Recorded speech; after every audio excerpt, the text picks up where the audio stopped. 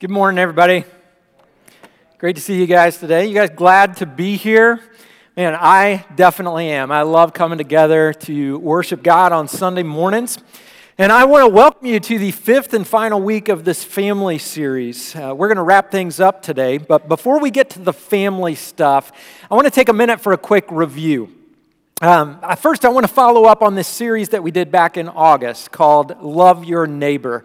I thought this was a great series because we didn't just talk about what the Bible says. We actually went out into our community to show God's love to our literal neighbors, the people who live right around us. And through this series, we had lots of Love Your Neighbor challenges and projects. And at the very end, we were all challenged to get together with some neighbors and plan a block party. And I've been wanting to follow up and tell you how some of those block parties went. Over in my neighborhood in Darlington Creek, we had a really fun night. The main activity at our block party was a pizza making contest. So everybody brought out their homemade pizzas and we all sampled the different varieties. And I have to confess, I ate way too much that night. But you do what you got to do. It was, it's got to be fair. So we all voted for our favorite. And when the ballots were counted, the winner got this big trophy. And unfortunately, the Hartleys came up empty this year. But we're going to do this again, and we're going to get it right. So my favorite part of the night didn't have anything to do with pizza. My favorite part was right there, just sitting around talking and laughing with our neighbors. Having these conversations that often don't happen because we're just too busy. We have too much going on. And so this was one of the main goals that we had, just building relationships, making connections with our neighbors. There were other block parties as well. A few weeks ago, Jonna Devoto told me what they did, and I thought it was very cool, so I wanted to share it with you. Jonna hosted a pancake party for neighborhood kids, and she sent me an email about it, and check it out. Here's what Jonna said. The morning of Labor Day was gorgeous, cooler than it had been for days. We set up our table and chairs in the morning shade of the front yard, and we put out tiny pancakes and syrup and milk and strawberry, banana, and blueberry toppings. And it was an easy opportunity for good conversation. Watching the kids was our built-in entertainment. My son brought his childhood radio flyer wagon and gave rides to the kids. We also watched a soon-to-be one-year-old learning to play cornhole, and we just loved seeing those toys resurrected from the garage for the day. I'm guessing it looked like we were having a good time based on the smiles from others passing by on their morning walks and bike rides. And then Jonna said this, I want to thank you for presenting the challenge. I've wanted to get to know some of our neighbors better, but the challenge helped make it happen. And I'm told they have to really watch the little one now because when he gets out of the car, he wants to take off for our house. I just think that's super fun. And I really appreciated Jonna sharing that story with me. You might remember that at one point in this sermon series, we said, to love your neighbors well, you need to build genuine friendships with no strings attached. And no, it's not always convenient or easy to do that, but we've learned that it's certainly possible. And from there, we want to let God use us to bless our neighbors. Something else we said in that series, to love your neighbors well, be ready to tell your story. The story of how Jesus changed your life. You just look for opportunities to share that with someone who needs to hear it. So we want this to continue. We're all praying that God would continue to use us long after that series is over. But that's a short update on Love Your Neighbor. But I want to actually go back and look on 2023 as a whole. If you've been around Plum Creek over the past year, you know that we chose a theme for this year. The theme is God's Kingdom Story. And as part of this theme, we spent 4 months going through the big story of the Bible from creation to Christ. And we saw that really the Bible tells one big story. It's the story of our great God and His great kingdom. There are a lot of different elements and details in the story, but that's what it's really about. And over the course of 16 weeks, we looked at 16 major chapters or turning points in the Bible. We started out, the upper left there, the Most High God, the God who has existed for infinity before us and infinity after us. Then we looked at the creation of the world and Adam and Eve and the Old Covenant and the New Covenant and the coming of Jesus. And by the end there, we saw the story really doesn't have an end because God's kingdom goes on forever and ever and ever. And over those 16 weeks, we saw that we are not the main characters in the story. God is the main character, and he does invite us to be a part of his story. And when we accept that invitation, we've got a great future ahead. But now, to really make sense of God's kingdom story, we need to have a clear understanding of what we mean when we say the kingdom of God. And this is going to help us before we get to the family things that we'll talk about today. So let's get this definition. What do we mean when we say the kingdom of God? You remember the definition we've been using almost 2 years now. The definition is, the kingdom of God is any place where God's rule and reign have truly begun. Wherever God rules and reigns, that's where you find his kingdom. And so, in one sense, God's kingdom is absolutely everywhere. Psalm 103, verse 19, the Lord has established his throne in heaven, and his kingdom rules over all. So yes, God is the ultimate king, and his kingdom rules over all.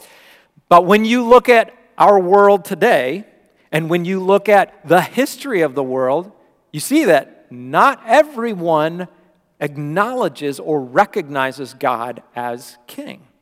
That's been a trend. And that trend started way back with Adam and Eve.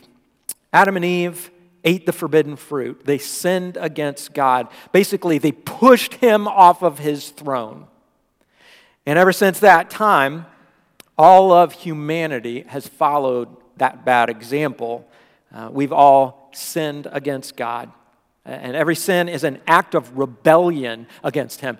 Every sin brings more brokenness and pain into this world. And because of our sin and rebellion, we all deserve to be kicked out of God's kingdom. We deserve to be separated from God forever.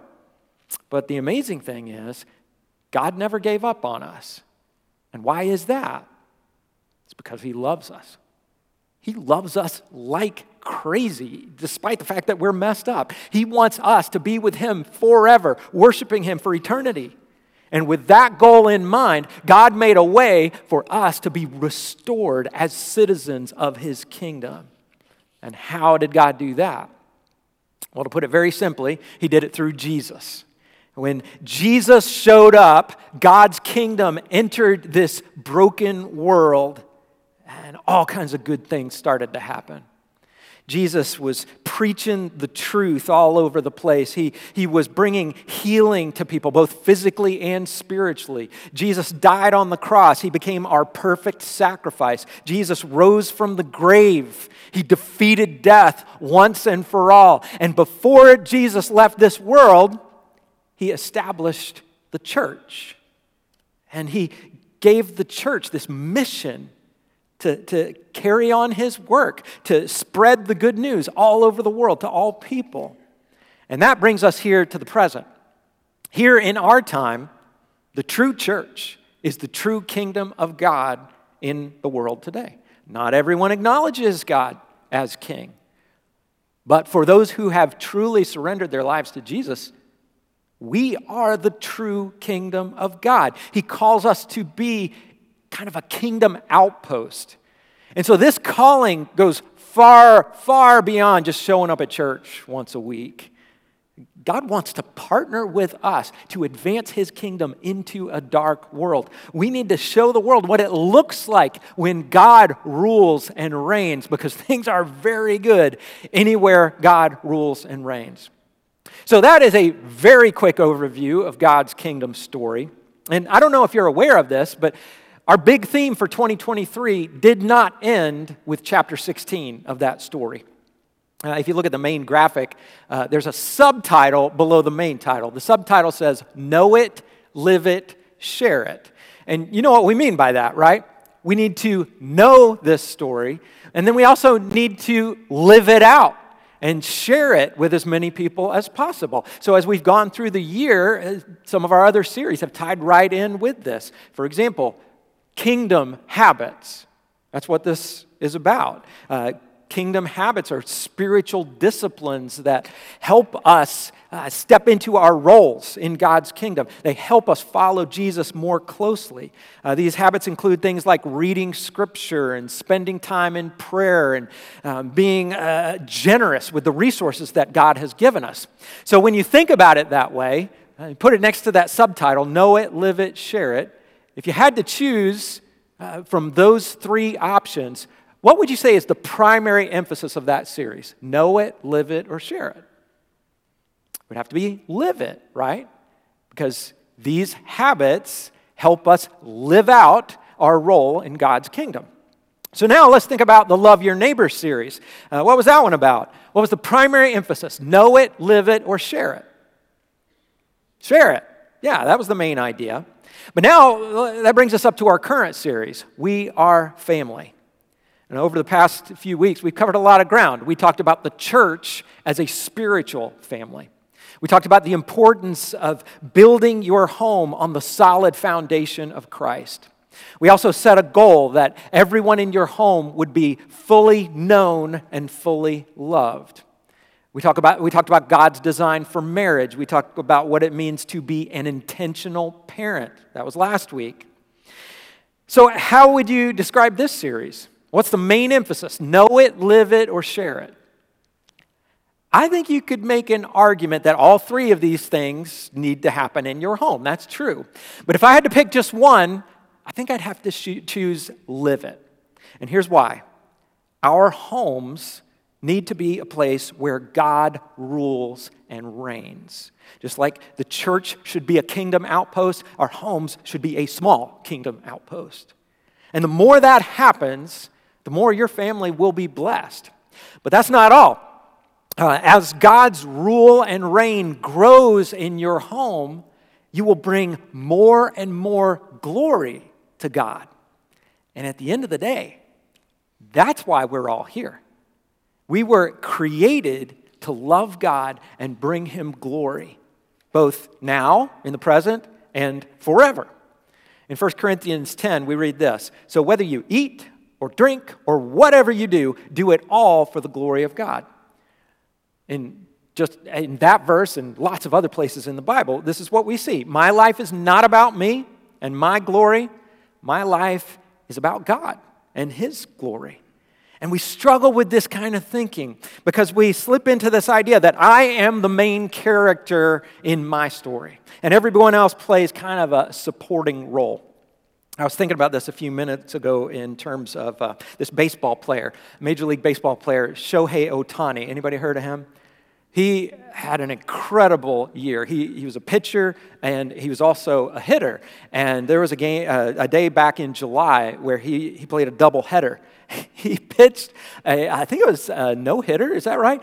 And then he also, in the second game, hit 2 home runs. It's like unthinkable. So for a while, I was just really talking about Shohei Ohtani a lot. Like, have you heard what this guy's done? It's just amazing.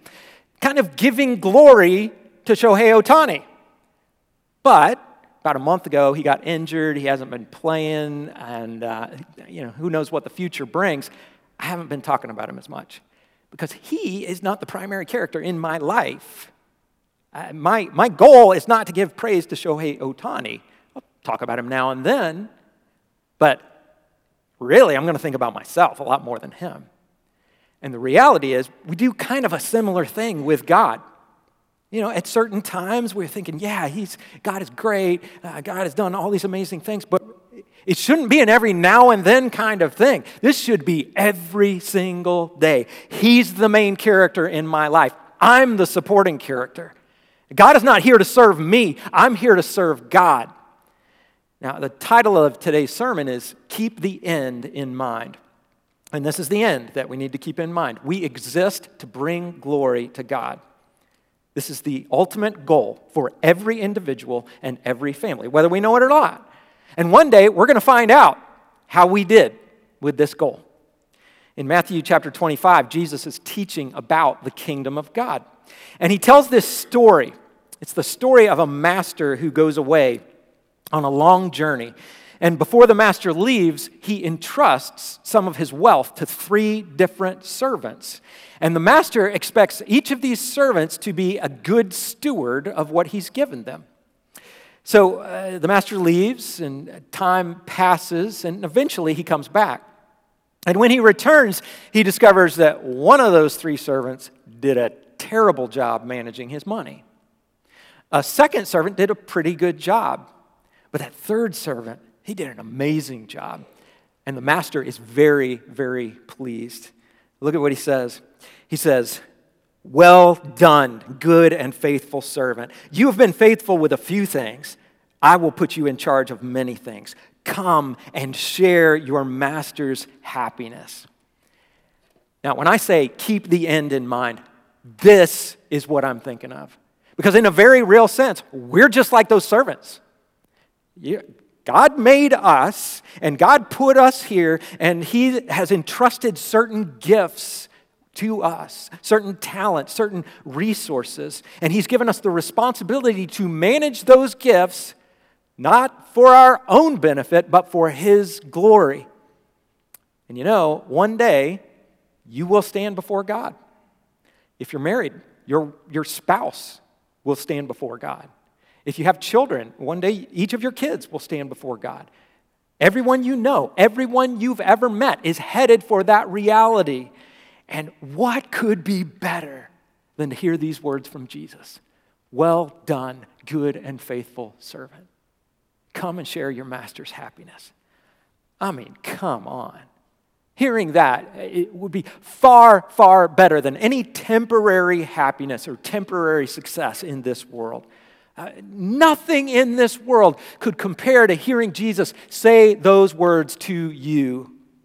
And this is really, it's about looking at life from a very big picture perspective, an eternal perspective. So this is helpful. This is why it's helpful to step back and look at God's kingdom story as a whole. And then as we wrap up this series on family, what does that mean for us in our homes?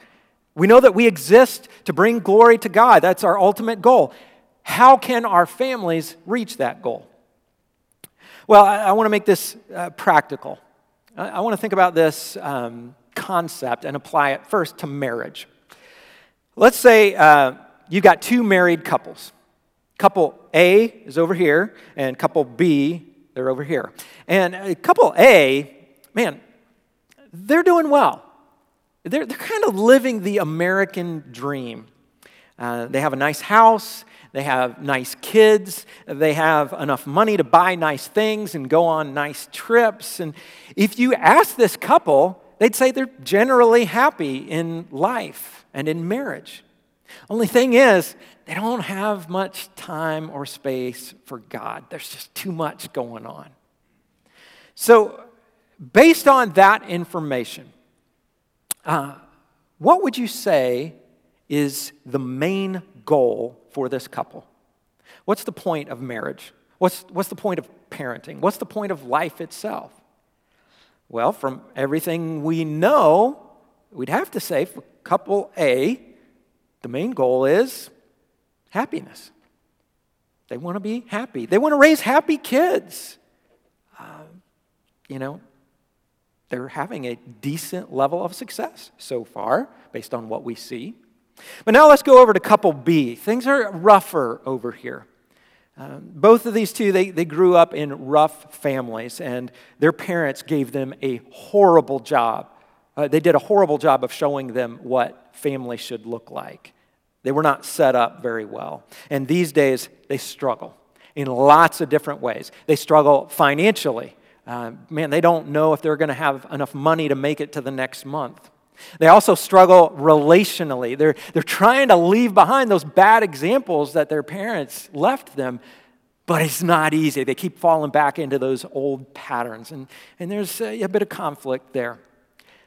But let's say this same couple, this husband and wife, they recently gave their lives to Jesus. They found a life-changing relationship with Jesus. And these days, they still struggle in different ways, but they're also growing. And they're learning how to love like Christ.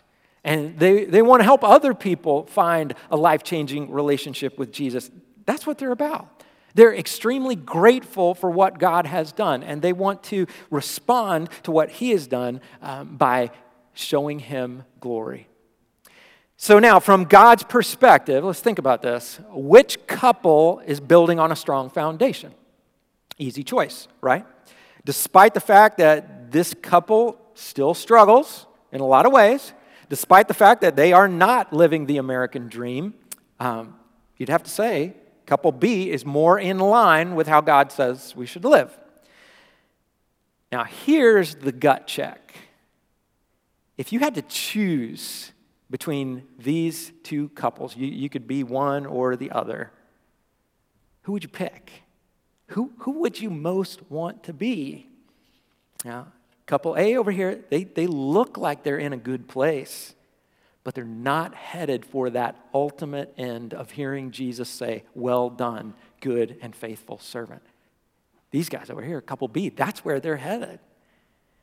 So this is not some abstract discussion or illustration. This is where we are. We have to decide, what are our lives really about? Is my life about me, or is it about the one who created me for His glory? Am I just making moves trying to achieve happiness for myself, for the ones that I love? Or am I more about what God wants? You know, some of you might be thinking to yourself, "Man, Doug, why are you so down on happiness?" And trust me, there's nothing wrong with being happy. I would much rather be happy than to be miserable. But here's the thing. If I want happiness for myself more than I want glory for God, I've made happiness an idol. My life really is about me. That's what I've made it. But that's not what my life is about, even if I try to live that way. Jesus said this. He said, "For whoever would save his life will lose it." You know, these guys may have some happiness for a short amount of time, maybe years, maybe decades. But if you try to save life for yourself, you eventually lose it. But whoever loses his life for my sake will find it. Now, I love this last part here. Do you see that? Whoever loses his life for my sake will find it. This is the irony. If you want true happiness, don't make happiness your main goal. If you want true happiness, let go of control of your life. Make your life about Him. Put Him in the center. So how do we do this? What does it look like for our families to live for God's glory? Well, there are several places in Scripture that would help us answer that question. One example would be what Jesus called the greatest commandments. Love God with all your heart, love your neighbor as yourself. We talk about that one a lot. That's a great roadmap for life. But this week I remembered a verse in the Old Testament. Micah 6:8. In Micah chapter 6, the people of Israel are asking some serious questions. They're like, what's it going to take to satisfy God? How many animals do we have to sacrifice? What if we sacrificed our firstborn sons? Would that be enough? Would God finally be pleased with us? And then the prophet Micah answers on God's behalf, and listen to what he says. "He has showed you, O man, what is good, and what does the Lord require of you? To act justly, and to love mercy, and to walk humbly with your God." This is a powerful verse. It gives us a pattern for how to live. So 3 things, right? Number 1, act justly. That means you do what is fair and just to everyone in your life. If you're married, that includes your spouse. If you have kids, that includes all your children.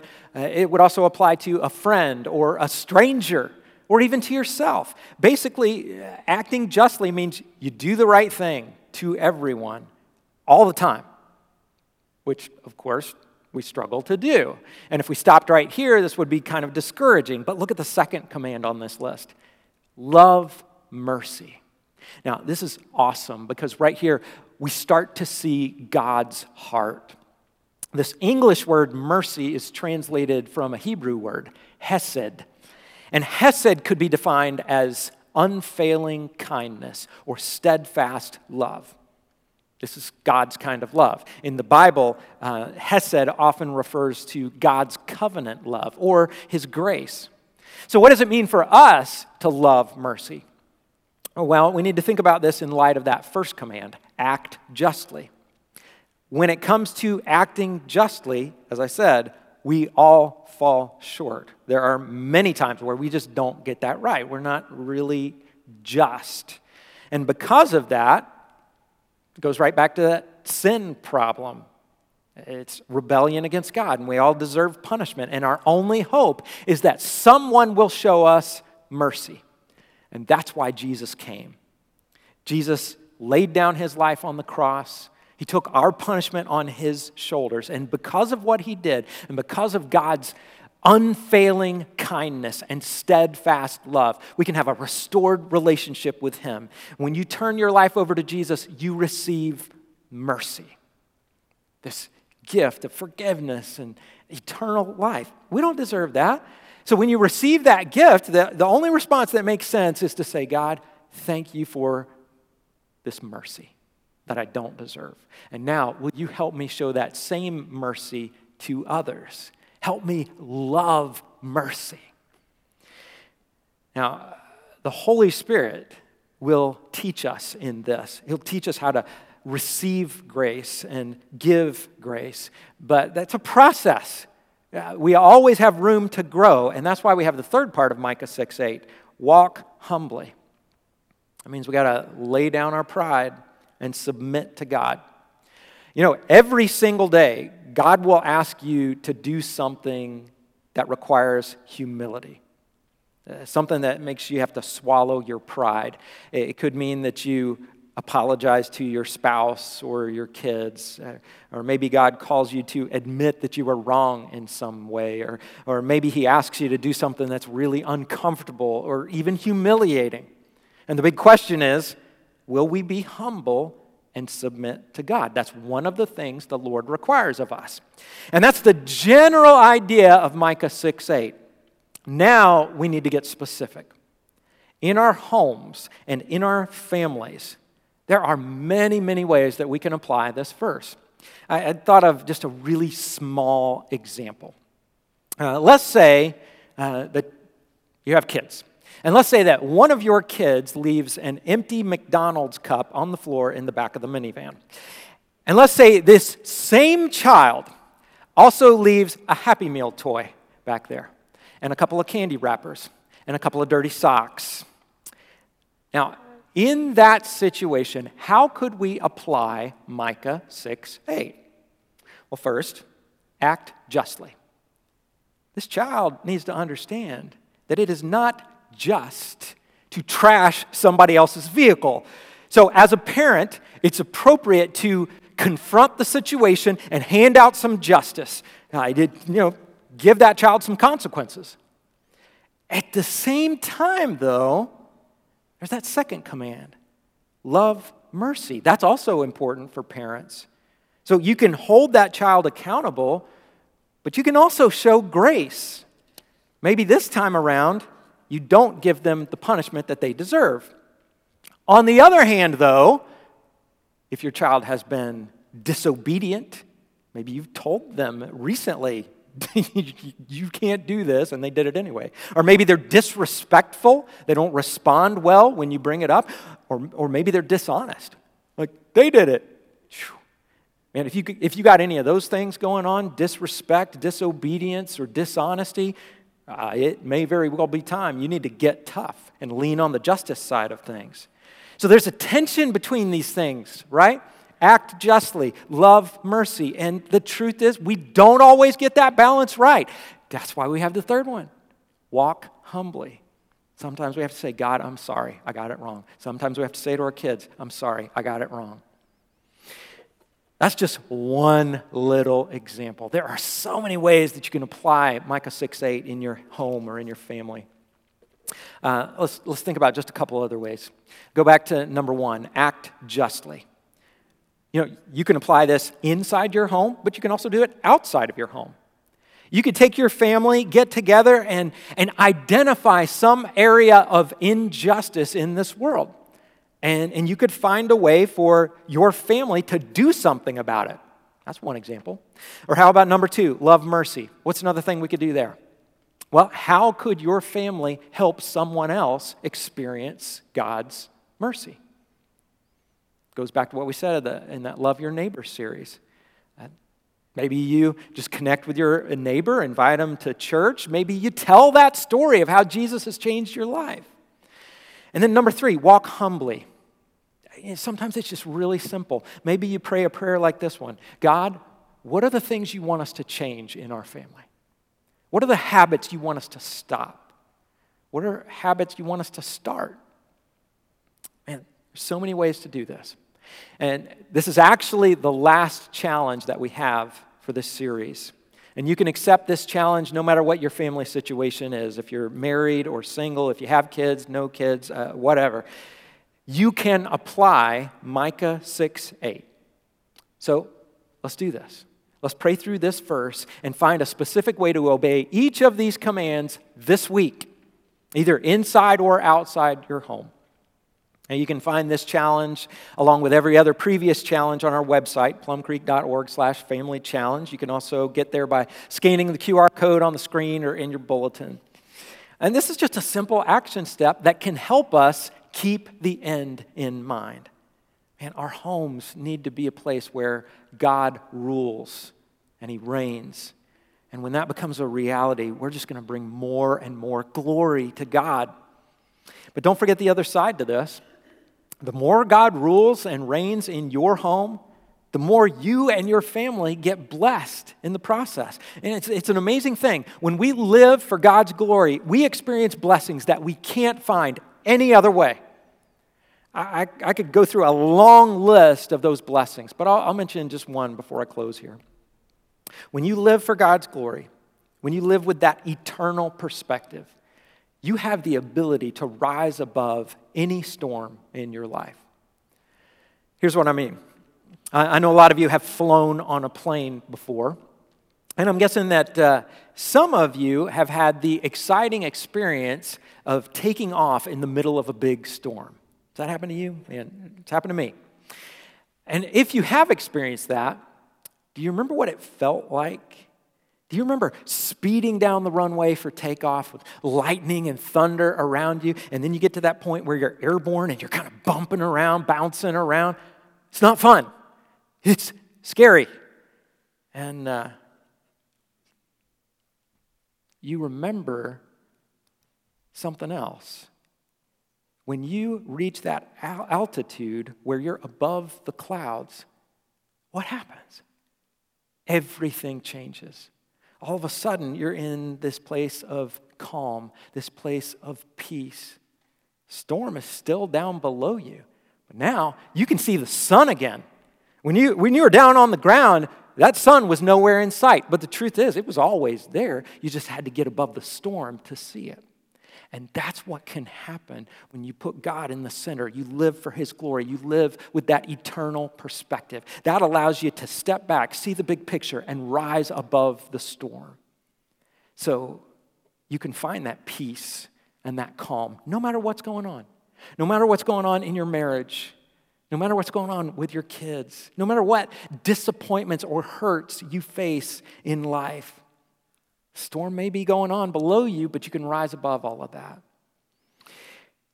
When you know that the Most High God is on His throne, and when you know that His kingdom will go on forever and ever, and when you know that you have been adopted into His family, you are a citizen of His kingdom because you have accepted the grace and mercy that only comes from Jesus. And when you're living this life, just waiting to hear those words, "Well done, good and faithful servant," when all of these things are true, you've got real hope, real peace, real joy, and no one can take it away. We exist to bring glory to God, and when we live for God's glory, we experience blessings that we can't find any other way. And that's my prayer for you. That's my prayer for your family. Let's pray. Lord, you know us. You know how easy it is for us to just see that small perspective. You know how easy it is for us to put ourselves in the center of the story. But Lord, will you just remind us of the big picture. Remind us where we belong in this story and where you belong, most importantly. And help us, Lord, to truly live for you. Help us, Lord, to help others see who you are. Help us bring glory to you so that others can find that same hope and peace and joy. I pray that this would happen for us individually and in our families and as a church. And I pray this in Jesus' name. Amen.